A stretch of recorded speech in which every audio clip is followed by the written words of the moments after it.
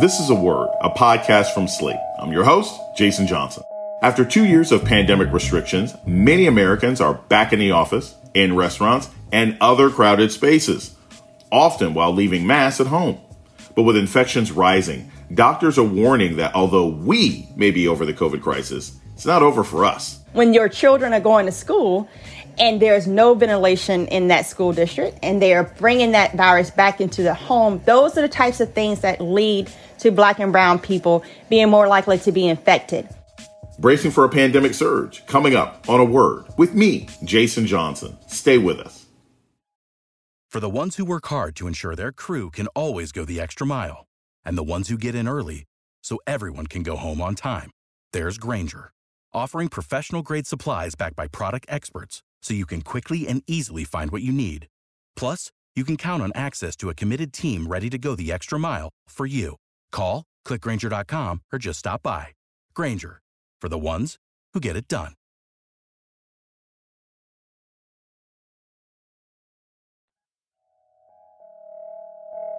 Welcome to A Word, a podcast about race and politics and everything else. I'm your host, Jason Johnson. Vigilance about COVID has been on the decline for months in the U.S. Millions of Americans are back to work in person, and masks have become optional in policy and practice, even in locations with little social distance and a fair number of at-risk people. But President Biden's COVID infection has served as a wake-up call. And in cities like Dallas, San Francisco, and New York, the new BA.5 variant is pushing infection rates up again, even as many of the community efforts to fight the virus are disappearing. So is the danger of COVID a thing of the past, or is the U.S. setting itself up to fall prey to another coronavirus spike? And might that leave Black and other marginalized people in trouble? Joining us to talk about is Dr. Ebony Hilton. She's a practicing physician and a frequent medical analyst for MSNBC. Dr. Ebony Hilton, welcome to A Word. It's great to see you too. You've been sounding the alarm on social media that the country is unprepared for COVID. I follow you online and you're like, keep your mask on. This is dangerous. What's leading you to that sort of sense of alarm? Is it what you're seeing locally? Is it the data you're seeing nationally? Is it a combination of both? Why have you sort of been banging the drums about this so intensely? I think it's because I actually respect what viruses do historically. It's not just COVID-19. And I think that's the problem, is that we fail to learn from history. But what we do know is that viruses cause a list of problems within your bodily functions that's not just solely related to death. When I see people in the hospital for various disease processes, we see that viruses have led to cancers with the viruses that were common back in the 60s and 70s. And now we're seeing those people needing liver transplants, for instance, because their liver no longer works. We've seen viruses historically cause young people to come in and needing heart transplants because it scars the heart and the function of the heart. It's a number of different things that viruses lead to that I was definitely afraid of when it came down to COVID-19, because not only were we seeing high death rates, but we also saw people early on saying, hey, I can't taste or smell anymore. And what does that mean when 2 of your 5 senses no longer work in your brain? I want to talk specifically about like how COVID is affecting Black folks. Now, I remember in the first year of the pandemic, we saw a huge racial gap when it came to actual death rates. What are we seeing about those racial gaps now? I mean, are we still seeing a sort of gap in deaths and long COVID when it comes to African Americans? At this point, there's been this kind of change and shifting in the pandemic as far as who's dying. You know, earlier on, the reason why Black and brown people were dying at higher rates was when the pandemic hit, everything went into shutdown mode. But the persons that had to actually still go out to work and keep this nation afloat were Black and brown people. They were the ones that were working in the restaurants, that were farming the land to get produce into the grocery stores. They were the bus drivers. They were the people that we tasked with helping us not to go into financial collapse. It came down to, if you said there was an outbreak in my job, if I had wealth to fall back on, then I could say you can keep that job. I'm not going to go get COVID. But when you are poor and you're living check to check, or trying to at least live check to check, and you're facing eviction, it caused those persons to still have to go out into a dangerous environment. And unfortunately, it costs hundreds of thousands of lives. Now, fast forward to March of 2021, we had 58,000 white Americans die because of behavioral choices. And so at this point, Where it used to be that if you were black or brown, you had a 6 to 8 times more likely to die early in the pandemic. That number is now cut down to 1.7 to 2 times more likely to die. And it's not because black and brown people are dying less. It's because white Americans are dying more. And it is largely kind of dichotomy of racial injustice and white privilege, showing that both of those have deadly consequence tied to it. Is there anything sort of statistically significant about race and how COVID is affecting people, or have we gotten to the point where it's primarily about class, primarily about education level, primarily about, pre-existing conditions like hypertension and obesity? Black and brown people are more likely to be infected in the first place, and it literally can be tied down to and looking at systemic racism. If you look at structural racism, the reason why we're more likely to be infected is, again, we're in those public-facing jobs. So when you are a waiter or waitress at a restaurant and you are serving 100 people a day, you are increasing your likelihood of encountering COVID-19. When you're then going to these red line districts of the 1930s and 40s where you have overcrowding and overpopulation of your neighborhood, when your children are going to school and there's no ventilation in that school district and they are bringing that virus back into the home, those are the types of things that lead to black and brown people being more likely to be infected. Why are we more likely to have a more serious complication? Because of the pre-existing conditions. And why do we get pre-existing conditions? Again, systemic racism. We're going to take a short break. When we come back, more on the status of the COVID crisis. This is A Word with Jason Johnson. Stay tuned.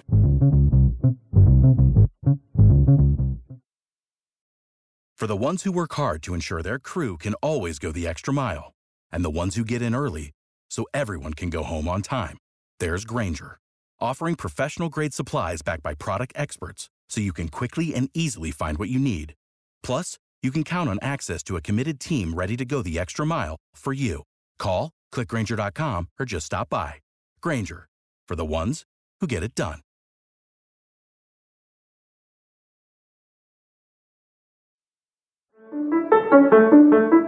This is Jason Johnson, host of A Word, Slate's podcast about race and politics and everything else. I want to take a moment to welcome our new listeners. If you've discovered A Word and like what you hear, please subscribe, rate, and review wherever you listen to podcasts. And let us know what you think by writing us at aword@slate.com. Thank you. You're listening to A Word with Jason Johnson. Today, we're talking about the COVID crisis in the Black community with Dr. Ebony Hilton. So there's a lot of people that I know who say, oh, well, I caught COVID, and so now I've got this magical 90-day immunity that is going to keep me safe. Is that true? What's our sort of immunity status in our current wave of COVID? What COVID-19 has shown us is that, yes, you can get reinfected. We've seen that time and time again. And particularly when people say that, oh, I got infected and nothing happened, or I survived and I'm fine, what people have to realize is that the reason why we're getting these variants that are evading our immune system over and over again at this point is the telephone game. If I tell you something and then you tell your producer the same message, that message will begin to change over time. And it's that slight change in the virus that leads to your body no longer recognizing it as foreign. And so now it has to relearn how to fight it off all over again. And that's why people are able to get infected in January and then they see themselves infected again in March, because it's not triggering the same immune response. And unfortunately, you are setting yourself up with multiple infection to having now a pre-existing condition because of the last infection that you just had. And what does that mean with the longevity of your life? Let's talk a little bit about long COVID. What actually is long COVID? How does somebody know if they have long COVID, or they're just sort of still in recovery, or they just have allergies? We are still learning what actually triggers and causes long COVID, right? Some people get infected with COVID. They present with the typical, I have the runny nose, the fevers and chills, and then their body removes it. And unfortunately, there are other people that their body, once the virus has kind of done its deed, is left with a scar. And that's the best analogy I can give to it. This virus leaves its scarring on certain organs for certain people. And what we're seeing is that it depends on the person. And the targeted population that I really worry about are those children. Because how does a 3-year-old or a 2-year-old tell you that I can't taste or smell? Right now, we're in another COVID surge. You're seeing hospital numbers go back up. You're seeing death rates go back up. You're seeing new variants in different kinds of cities. What can people do now to protect themselves? Is it as simple as masking? Masks should have never stopped in the first place. So when we're thinking about what should people be doing, we should be doing the same exact things that we were doing back in March of 2020. And we've forgotten about that. But it is wearing those N95 masks. It is social distancing. It is practicing those things that kind of increase ventilation and opening up those doors and avoiding those large crowds with the social distancing. Do I think we're going to go back there? No. I've always sort of thought that if COVID was like the Spanish flu, where people were just dying in the streets, right, and blood coming out of their eyeballs, or, last year we joked that, well, if COVID did something visual, right, if COVID left a red mark on your head, people would take it much more seriously because it would be something aesthetic they have to deal with. Well, now we've got monkeypox, right? Monkeypox leaves a physical indicator that you got it. You can't pretend. People know you got monkeypox. You can't hide from monkeypox. What do we need to know about the sort of monkeypox explosion? And is it possible that monkeypox could actually expand and become just as dangerous or prevalent across the country as COVID? The World Health Organization, they're holding an emergency meeting surrounding monkeypox. And it's now prevalent in places that it typically is not seen. We don't typically think of or talk about monkeypox in the United States of America. The same with the UK, right? They don't typically see it. And yet the UK was the epicenter. We're starting to double our cases in an insanely rapid amount. And my question is, why? I always try to wonder why.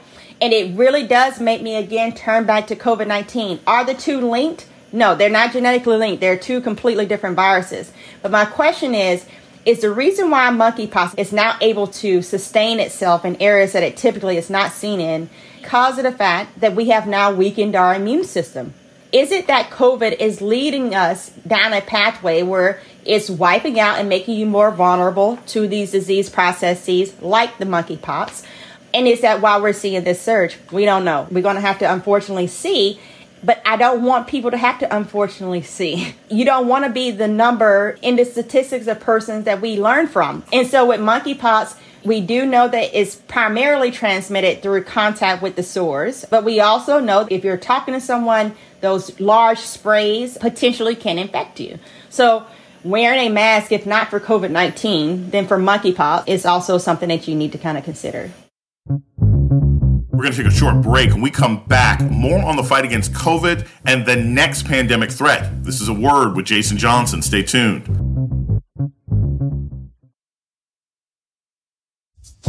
You're listening to A Word with Jason Johnson. Today we're talking about pandemic planning and threats with Dr. Ebony Hilton.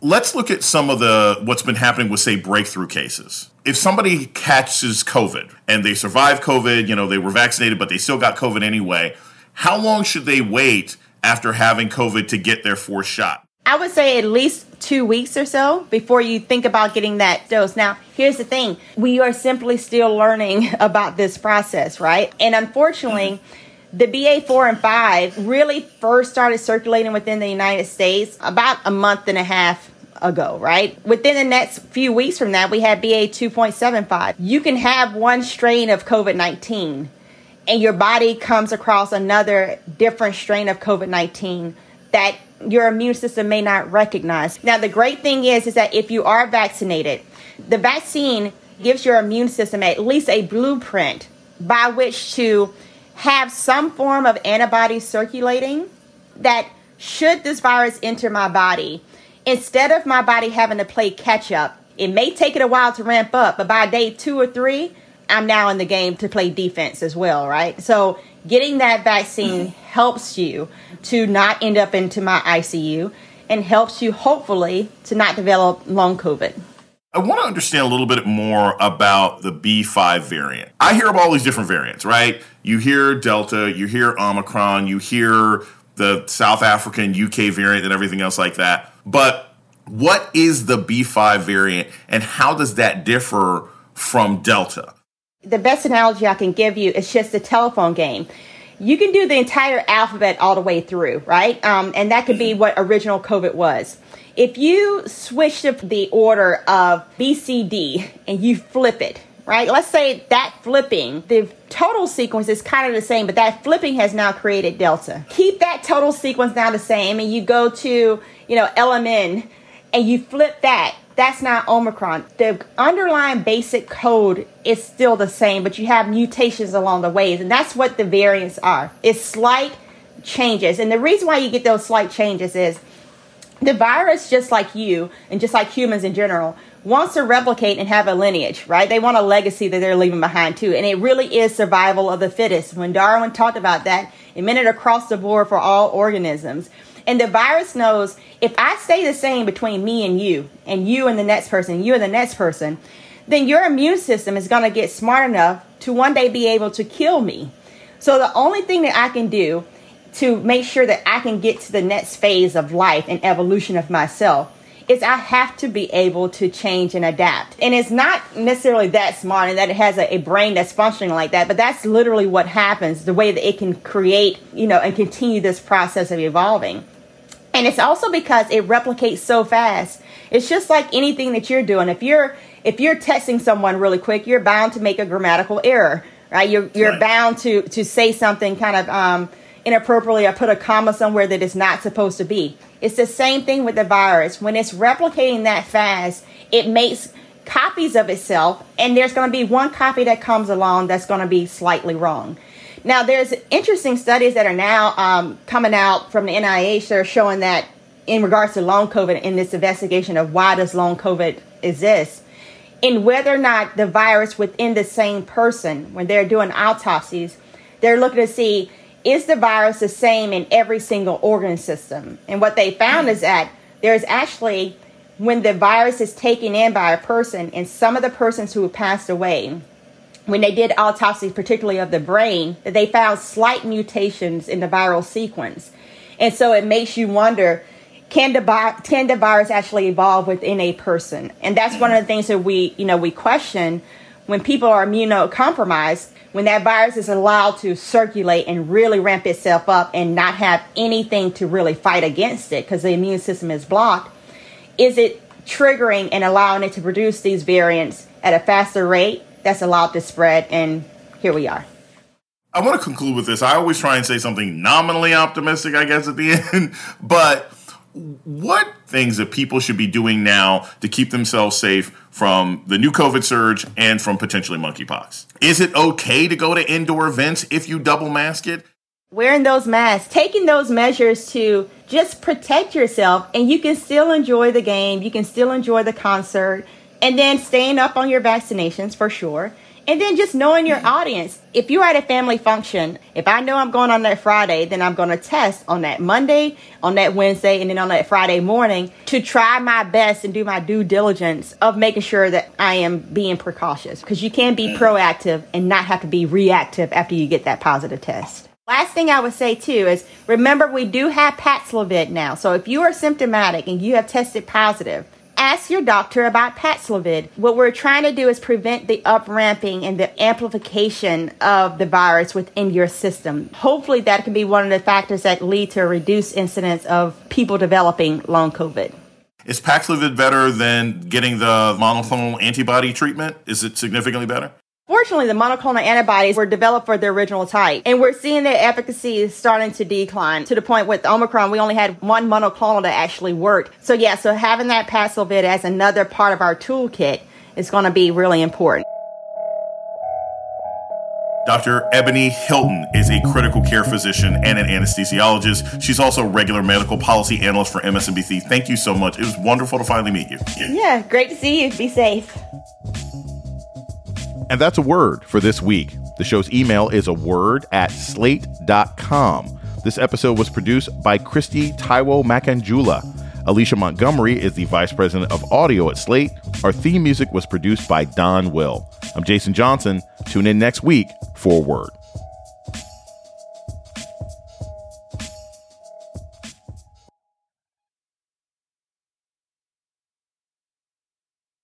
Shopify helps you sell at every stage of your business. Like that, let's put it online and see what happens stage. And the site is live. That we opened a store and need a fast checkout stage. Thanks. You're all set. That count it up and ship it around the globe stage. This one's going to Thailand. And that, wait, did we just hit 1 million orders stage? Whatever your stage, businesses that grow with Shopify. Sign up for your $1 a month trial at shopify.com/listen.